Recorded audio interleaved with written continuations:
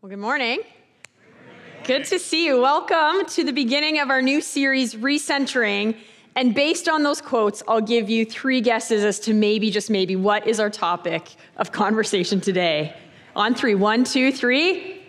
Yes! See, I made it easy for you, because if you've grown up in the church, which I recognize not all of us have, that's just always the right answer. Like in Sunday, so I remember seeing like a story once where someone was like teaching a Sunday school class. I don't know if this is a real story they were talking about Noah's Ark, and they were actually trying to get the kids to they were describing an animal. And they were like, and it has a long fluffy tail and it's got these things. And the kids were silent, and one kid's like, it really sounds like a squirrel, but I know the answer is supposed to be Jesus.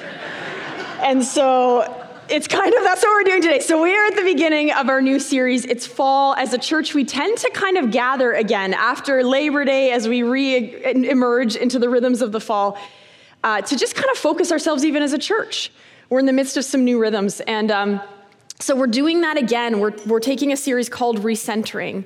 And that can have a lot of meanings, but we really just, as a teaching team and as pastors, have sensed it's time to just use these weeks to pull together, recenter on who we are as followers of Jesus, but who we are as a church, who we are as the meeting house specifically.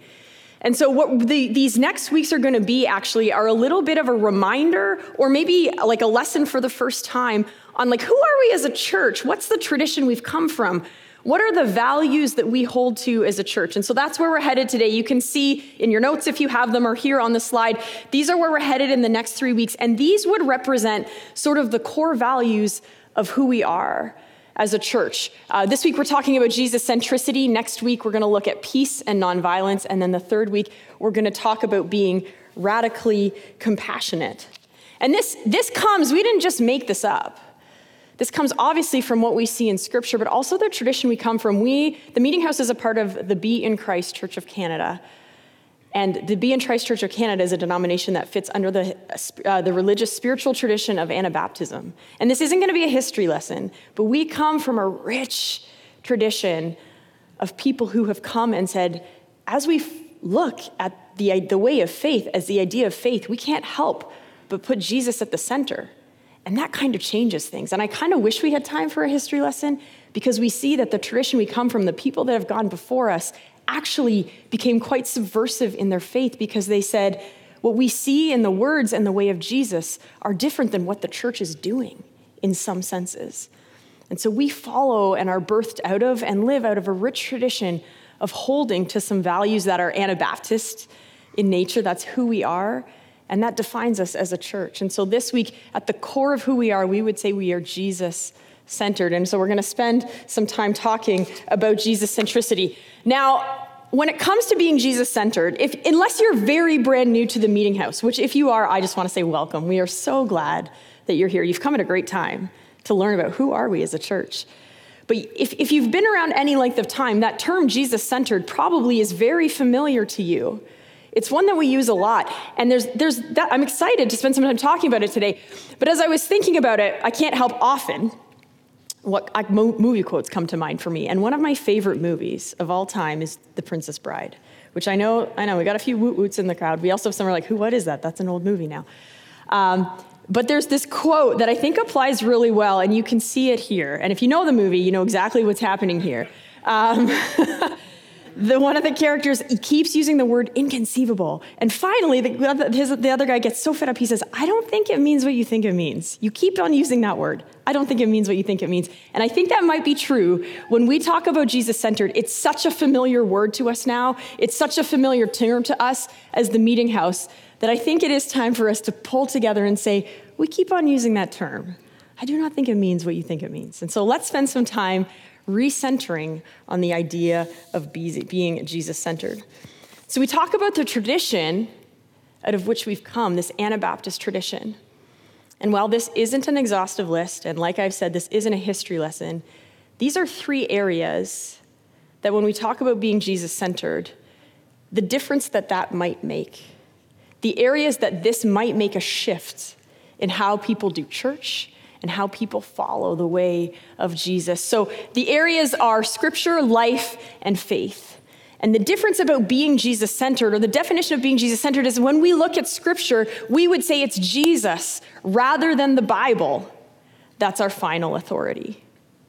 And depending on the religious tradition you've grown up in, the church that you've walked in and grown up in, that might sound really risky to say out loud because we hold the Bible in such a high regard as we should.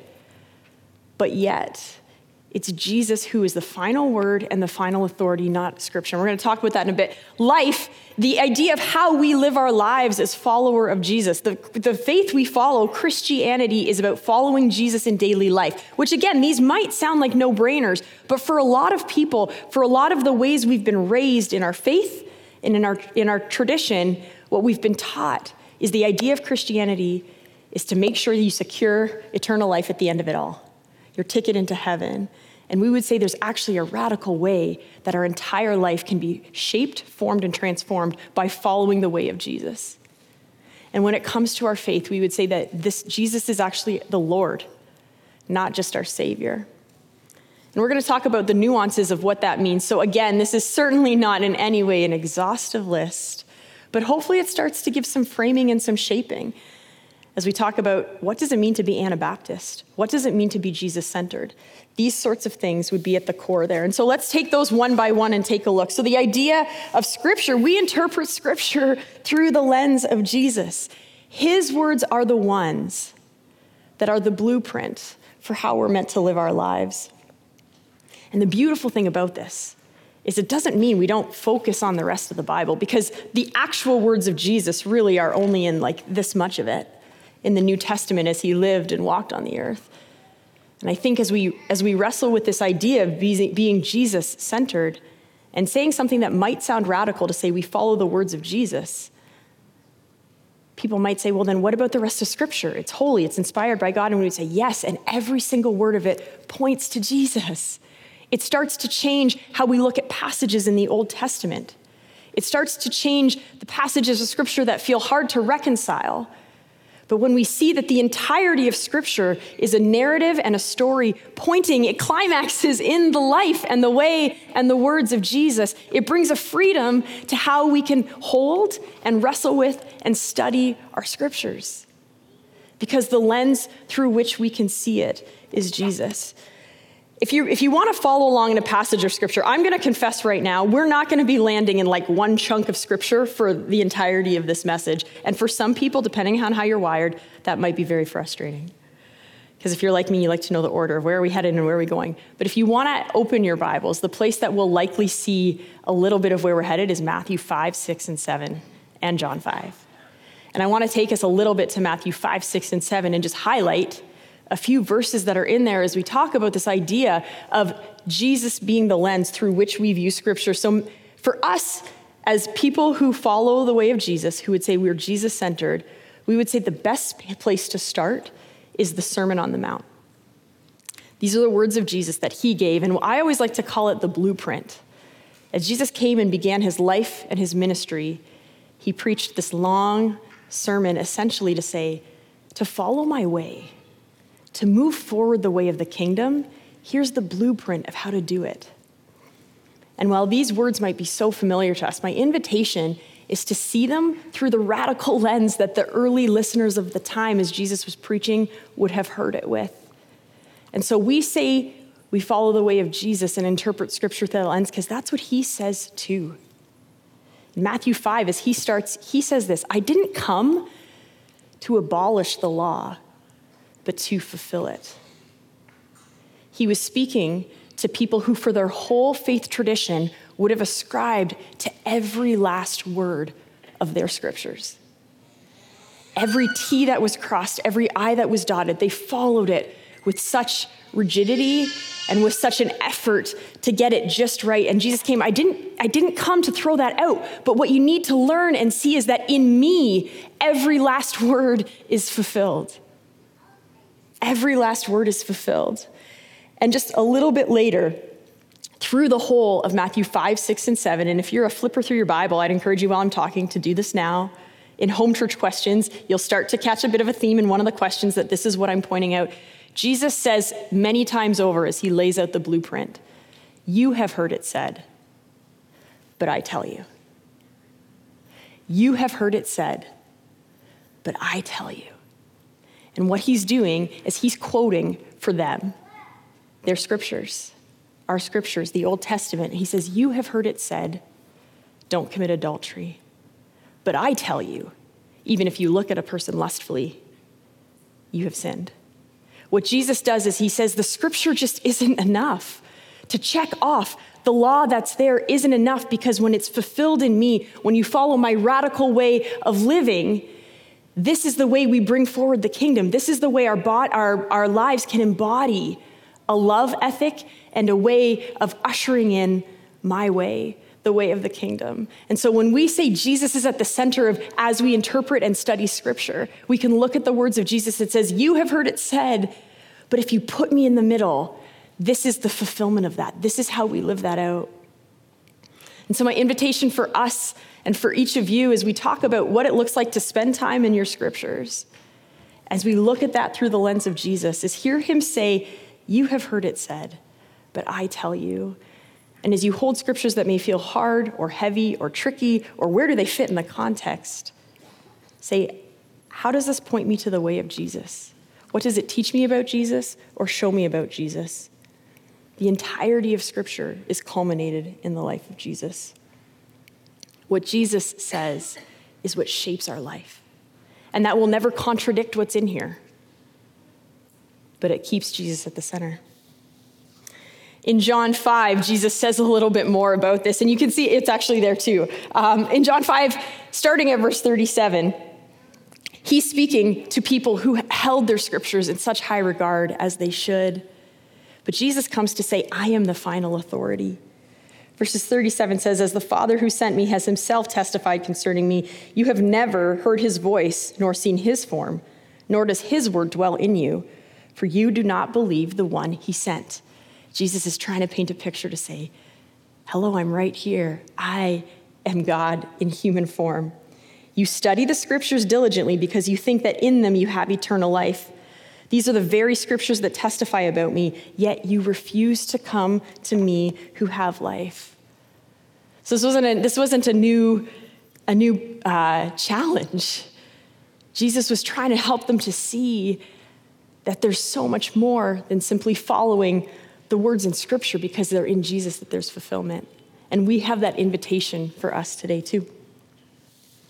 So that's the first kind of category we talked about as we talk about our tradition of what does it mean to be Jesus-centered? It changes how we read our Bibles. It actually also changes that second category of how we live our life. Christianity is about following Jesus in daily life. And again, I said this earlier, this might feel or seem like a no-brainer, like, yeah, that's the point, isn't it? Isn't that the entire point of our faith, is to follow the way of Jesus? But I think for many of us, whether all the time or at times in our life, or depending where you're at in exploring an idea of a faith, it can be easy to take that and compartmentalize it as a component of our life. The place we go on Sunday mornings, the community we engage with at church, or even the thing I do before I eat my breakfast in the morning is read my one passage of scripture. We're really good as a human race at compartmentalizing so that we have room to make everything fit. And the invitation of Jesus and the idea of being Jesus-centered is to say that the way of Jesus needs to shift and change and radically change every piece of our life. It's not just about our ticket into heaven at the end. And when we narrow it into just the focus on, we got to tell people about this so that they can have eternal life. And don't get me wrong, that is a beautiful, very radically important piece and gift that God has given us. But the invitation that Jesus invites us into as a way of faith is to let it shift and change how we live our lives.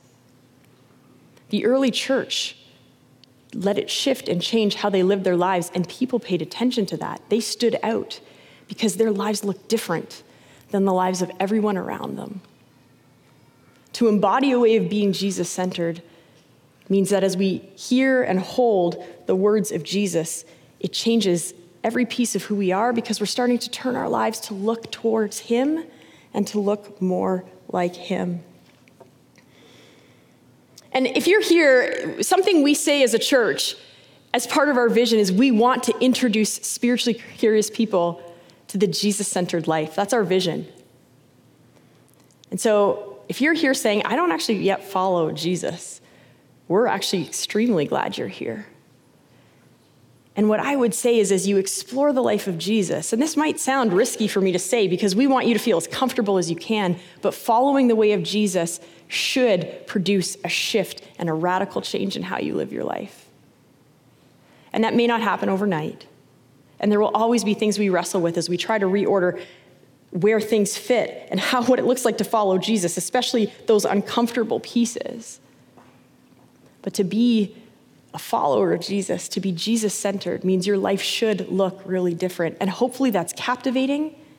And hopefully that's a compelling invitation, not a daunting one, not an overwhelming one, not the one that turns you off, because the beautiful piece about following Jesus is he says, the life that I have for you to follow is what's going to bring fulfillment and abundance.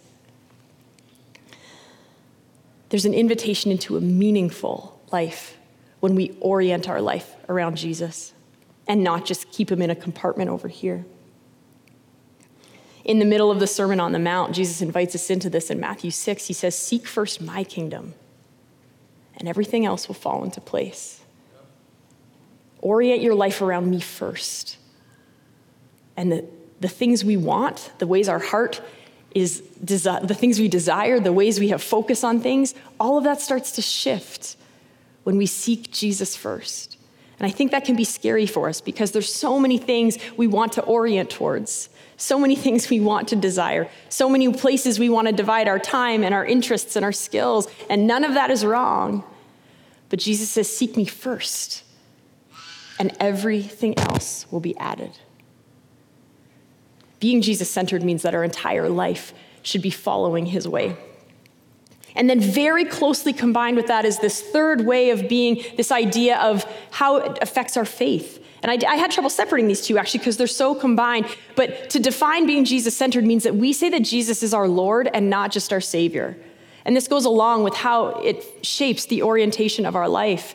But there is a difference between simply saying Jesus is the one that gives me eternal life. Jesus is the one that saves me from my sin. And that is very true. But we have an invitation as a church and as followers of him to say Jesus is actually the Lord of our life. When we declare Jesus as Lord, we're saying that he's our teacher, he's the one we follow, and he is our God. It's a radical declaration, actually, because it's ordering him first, and that changes every other piece of our life. When Jesus is at the center, it should change how we spend our money. It should change how we spend our time. It should change the things we put as a priority. Having Jesus as our Lord says, I submit to you and the spaces and invitations and places that you invite me to live in and out of. And as people, we have a temptation to put literally everything else in the middle. Literally everything else. Everything can take first priority. Even really good things, our family, our careers, our hobbies, our money.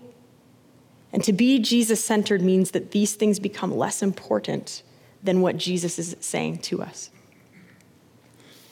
And we do this as people, but I think as church traditions and as a church and even as the meeting house, we do this too. And I love this quote from a friend of mine and a pastor that pastors in our area, Leanne Friesen. She's a good friend of the meeting house. She's spoken here, and she says this: when we say Jesus is Lord, this means that we also put aside the temptation to make good Christian things the center of our faith. If Jesus is Lord, the Bible is not Lord. Orthodoxy is not Lord. Good apologetical arguments are not Lord. Effective statements of faith are not Lord. Beloved pastors are not Lord. Churches are not Lord. Jesus is Lord. Jesus is the filter through which we look at everything, and we must ask the question, does this decision or action or thought align with having Jesus as my leader? And that's the invitation for us this morning as we talk about recentering on the idea of being Jesus-centered. And as we do that as individuals, I want to talk a minute about doing this. How do we do this as a church? How do we keep Jesus at the center? And I want to show us an image. This comes from Mark Baker. He's a professor of mission and theology at Fresno Pacific Seminary, and he's also a friend of Jesus Collective and the Meeting House. And so these are his ideas, and he talks about the difference between a church being bounded set or centered set. And I want to pull up these images because I think they help shape our minds around the subtle nuances, because I think as Christians we can think, well, we're always Jesus-centered. He's the point. But so often something else becomes the point. And as we talk about how to be Jesus-centered as a church, Mark has he has a whole book called the Centered Set Church. And he has fantastic ideas, but he talks about when you're bounded set. So let's talk about the church for a minute being bounded set. A bounded set community or church or organization draws a pretty hard line around what defines who they are and what defines who they're not. When we as a person or a church put a hard line around things, we say these are the things that count. These are the things that put a person inside or outside the line. And the trouble with this is that there's a line, and the focus then has to become on the rules. And often the things that help draw the line aren't Jesus. There are theological statements. They're like our list of statements of faith. They're what we would value as far as a style of worship. They're what we would say who can and can't be a leader, what gender can or can't be involved. All kinds of things create a line, and the line might look good because it's actually based on really good things. But when we get there and when a church gets there, the problem is then it's very clear to see who might be in and who might be out. And we would say, like, well, you're invited. We want you on this side of the line, but you just got to do these things first to get on this side of the line. But to be centered set, to be Jesus-centered, means that there doesn't have to be a line, but rather an invitation to just turn more and more towards the center. Do you see the differences? Do you see the shift when we say that we're focused on Jesus and centered on Jesus? So you may be way out there. There's still an open invitation to say, but look to the center. And the beautiful thing about keeping Jesus at the center is we all have our eyes in the same space and on the same place. And then the invitation becomes how we get each other within the context of a church community to just take one more step to the middle. And when we're oriented to Jesus, that's our unifier. That's where our values come from. That's where our invitation comes from, to have our lives transformed and changed. And you can see no matter where anyone is, there can be movement to the center. And that changes how we do things as a church, how we do things as the meeting house, how we focus ourselves around being small groups in home churches, how we sing, the types of songs that we sing, how we engage with one another in our neighborhoods, in our communities. When Jesus is at the center, we don't have to worry so much about, have we checked off the list of, does this count, does this count, does this count, does this count? Because we're actually just focused on what Jesus invites us into. And you might be questioning, well, why are some people facing the other way? That's part of it too. Is that people may choose to say that isn't how I want to orient, and then they just naturally start to walk the other way. But there's always the invitation to walk in and walk toward. At the center of the way is Jesus, his invitation to lordship, his value of peacemaking, his centrality of Scripture. And as a church, this is who we are. As we talk about centering in this series, of learning a little more about who we are, it's an invitation to focus on Jesus. And as one of your pastors, I'm going to kind of take a tangent away for a second here. We can name, we have often named, and I don't shy away from naming, we have walked through an incredibly hard season, haven't we? And we are still in some ways in the midst of a crisis. And as the senior pastor, I get the lovely, esteemed privilege of getting a ton of emails. And I'm an awful emailer. If you've emailed me, you know this. But it's actually, I joke, but it actually is a beautiful privilege. It's a beautiful privilege to have access to one another and to be in community together. But one thing that I've learned and have experienced is we'll use emails, but I've had lots of conversations too. They span the spectrum of where people find themselves. Particularly as we walk through a hard season as a church, they span the spectrum of where people are having a hard time, where they're wrestling, where they think we should go, what they think we've done wrong. And that's actually beautiful and healthy. It really is.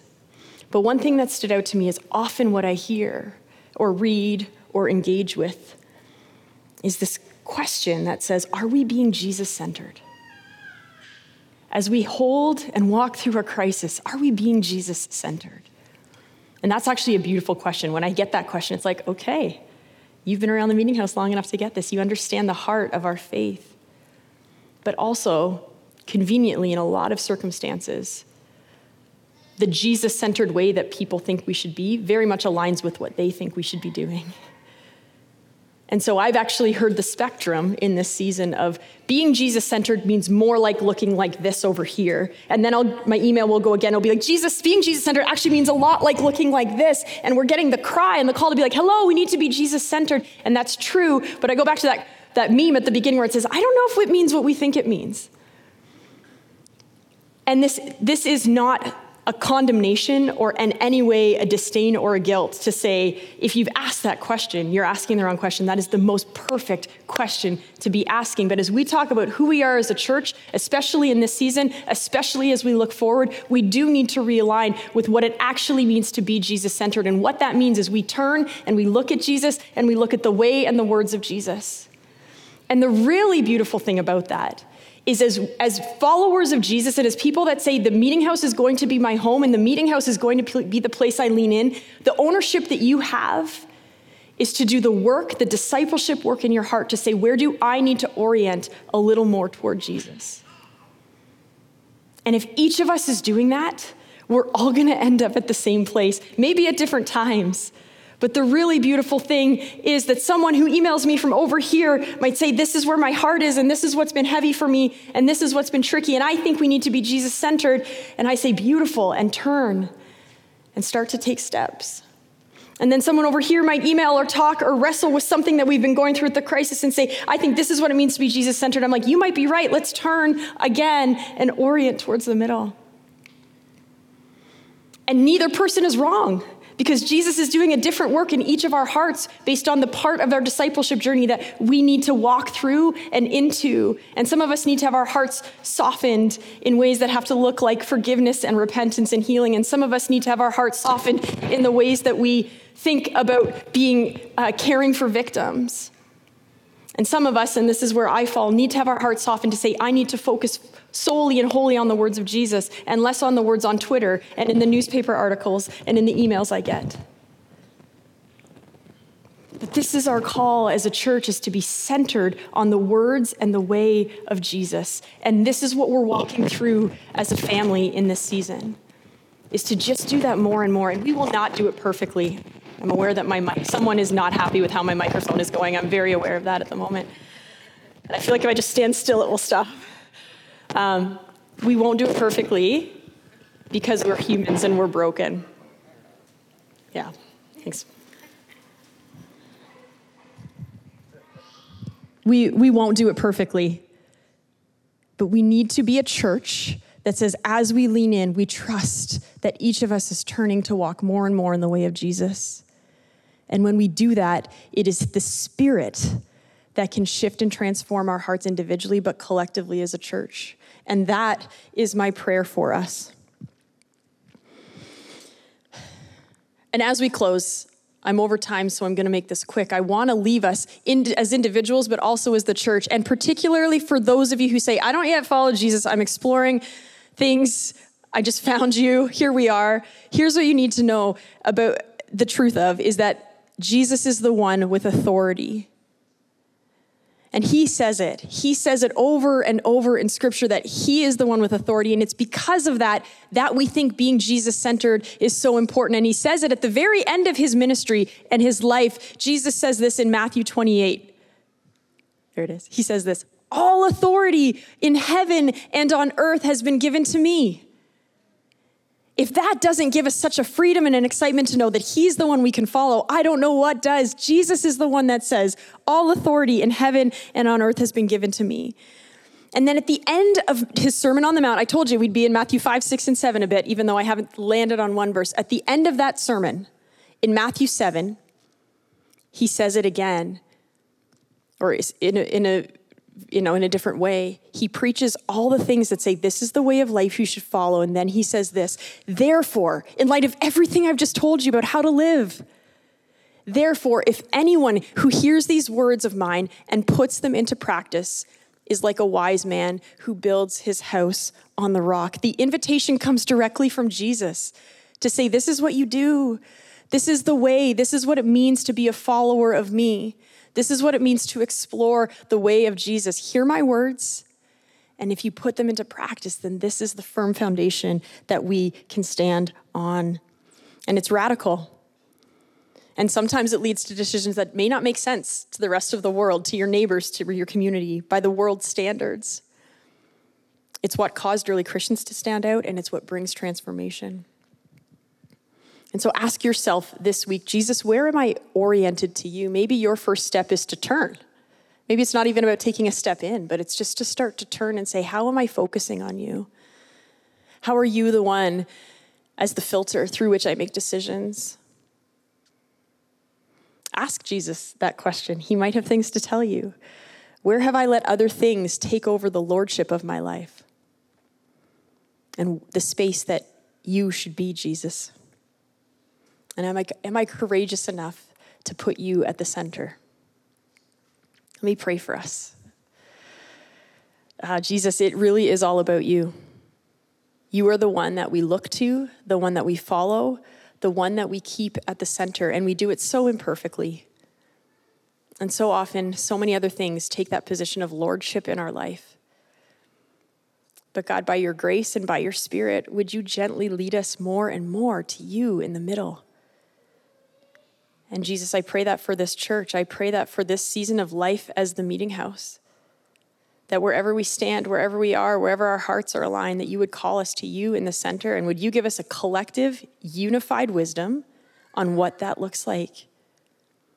We long to be a place of safety and of refuge, and that looks different than the world in a way that draws people more and more to who you are and the change and transformation you bring to each of our lives. And we can only do that by your leading and by your Spirit. So come and do that in us, we pray. Amen.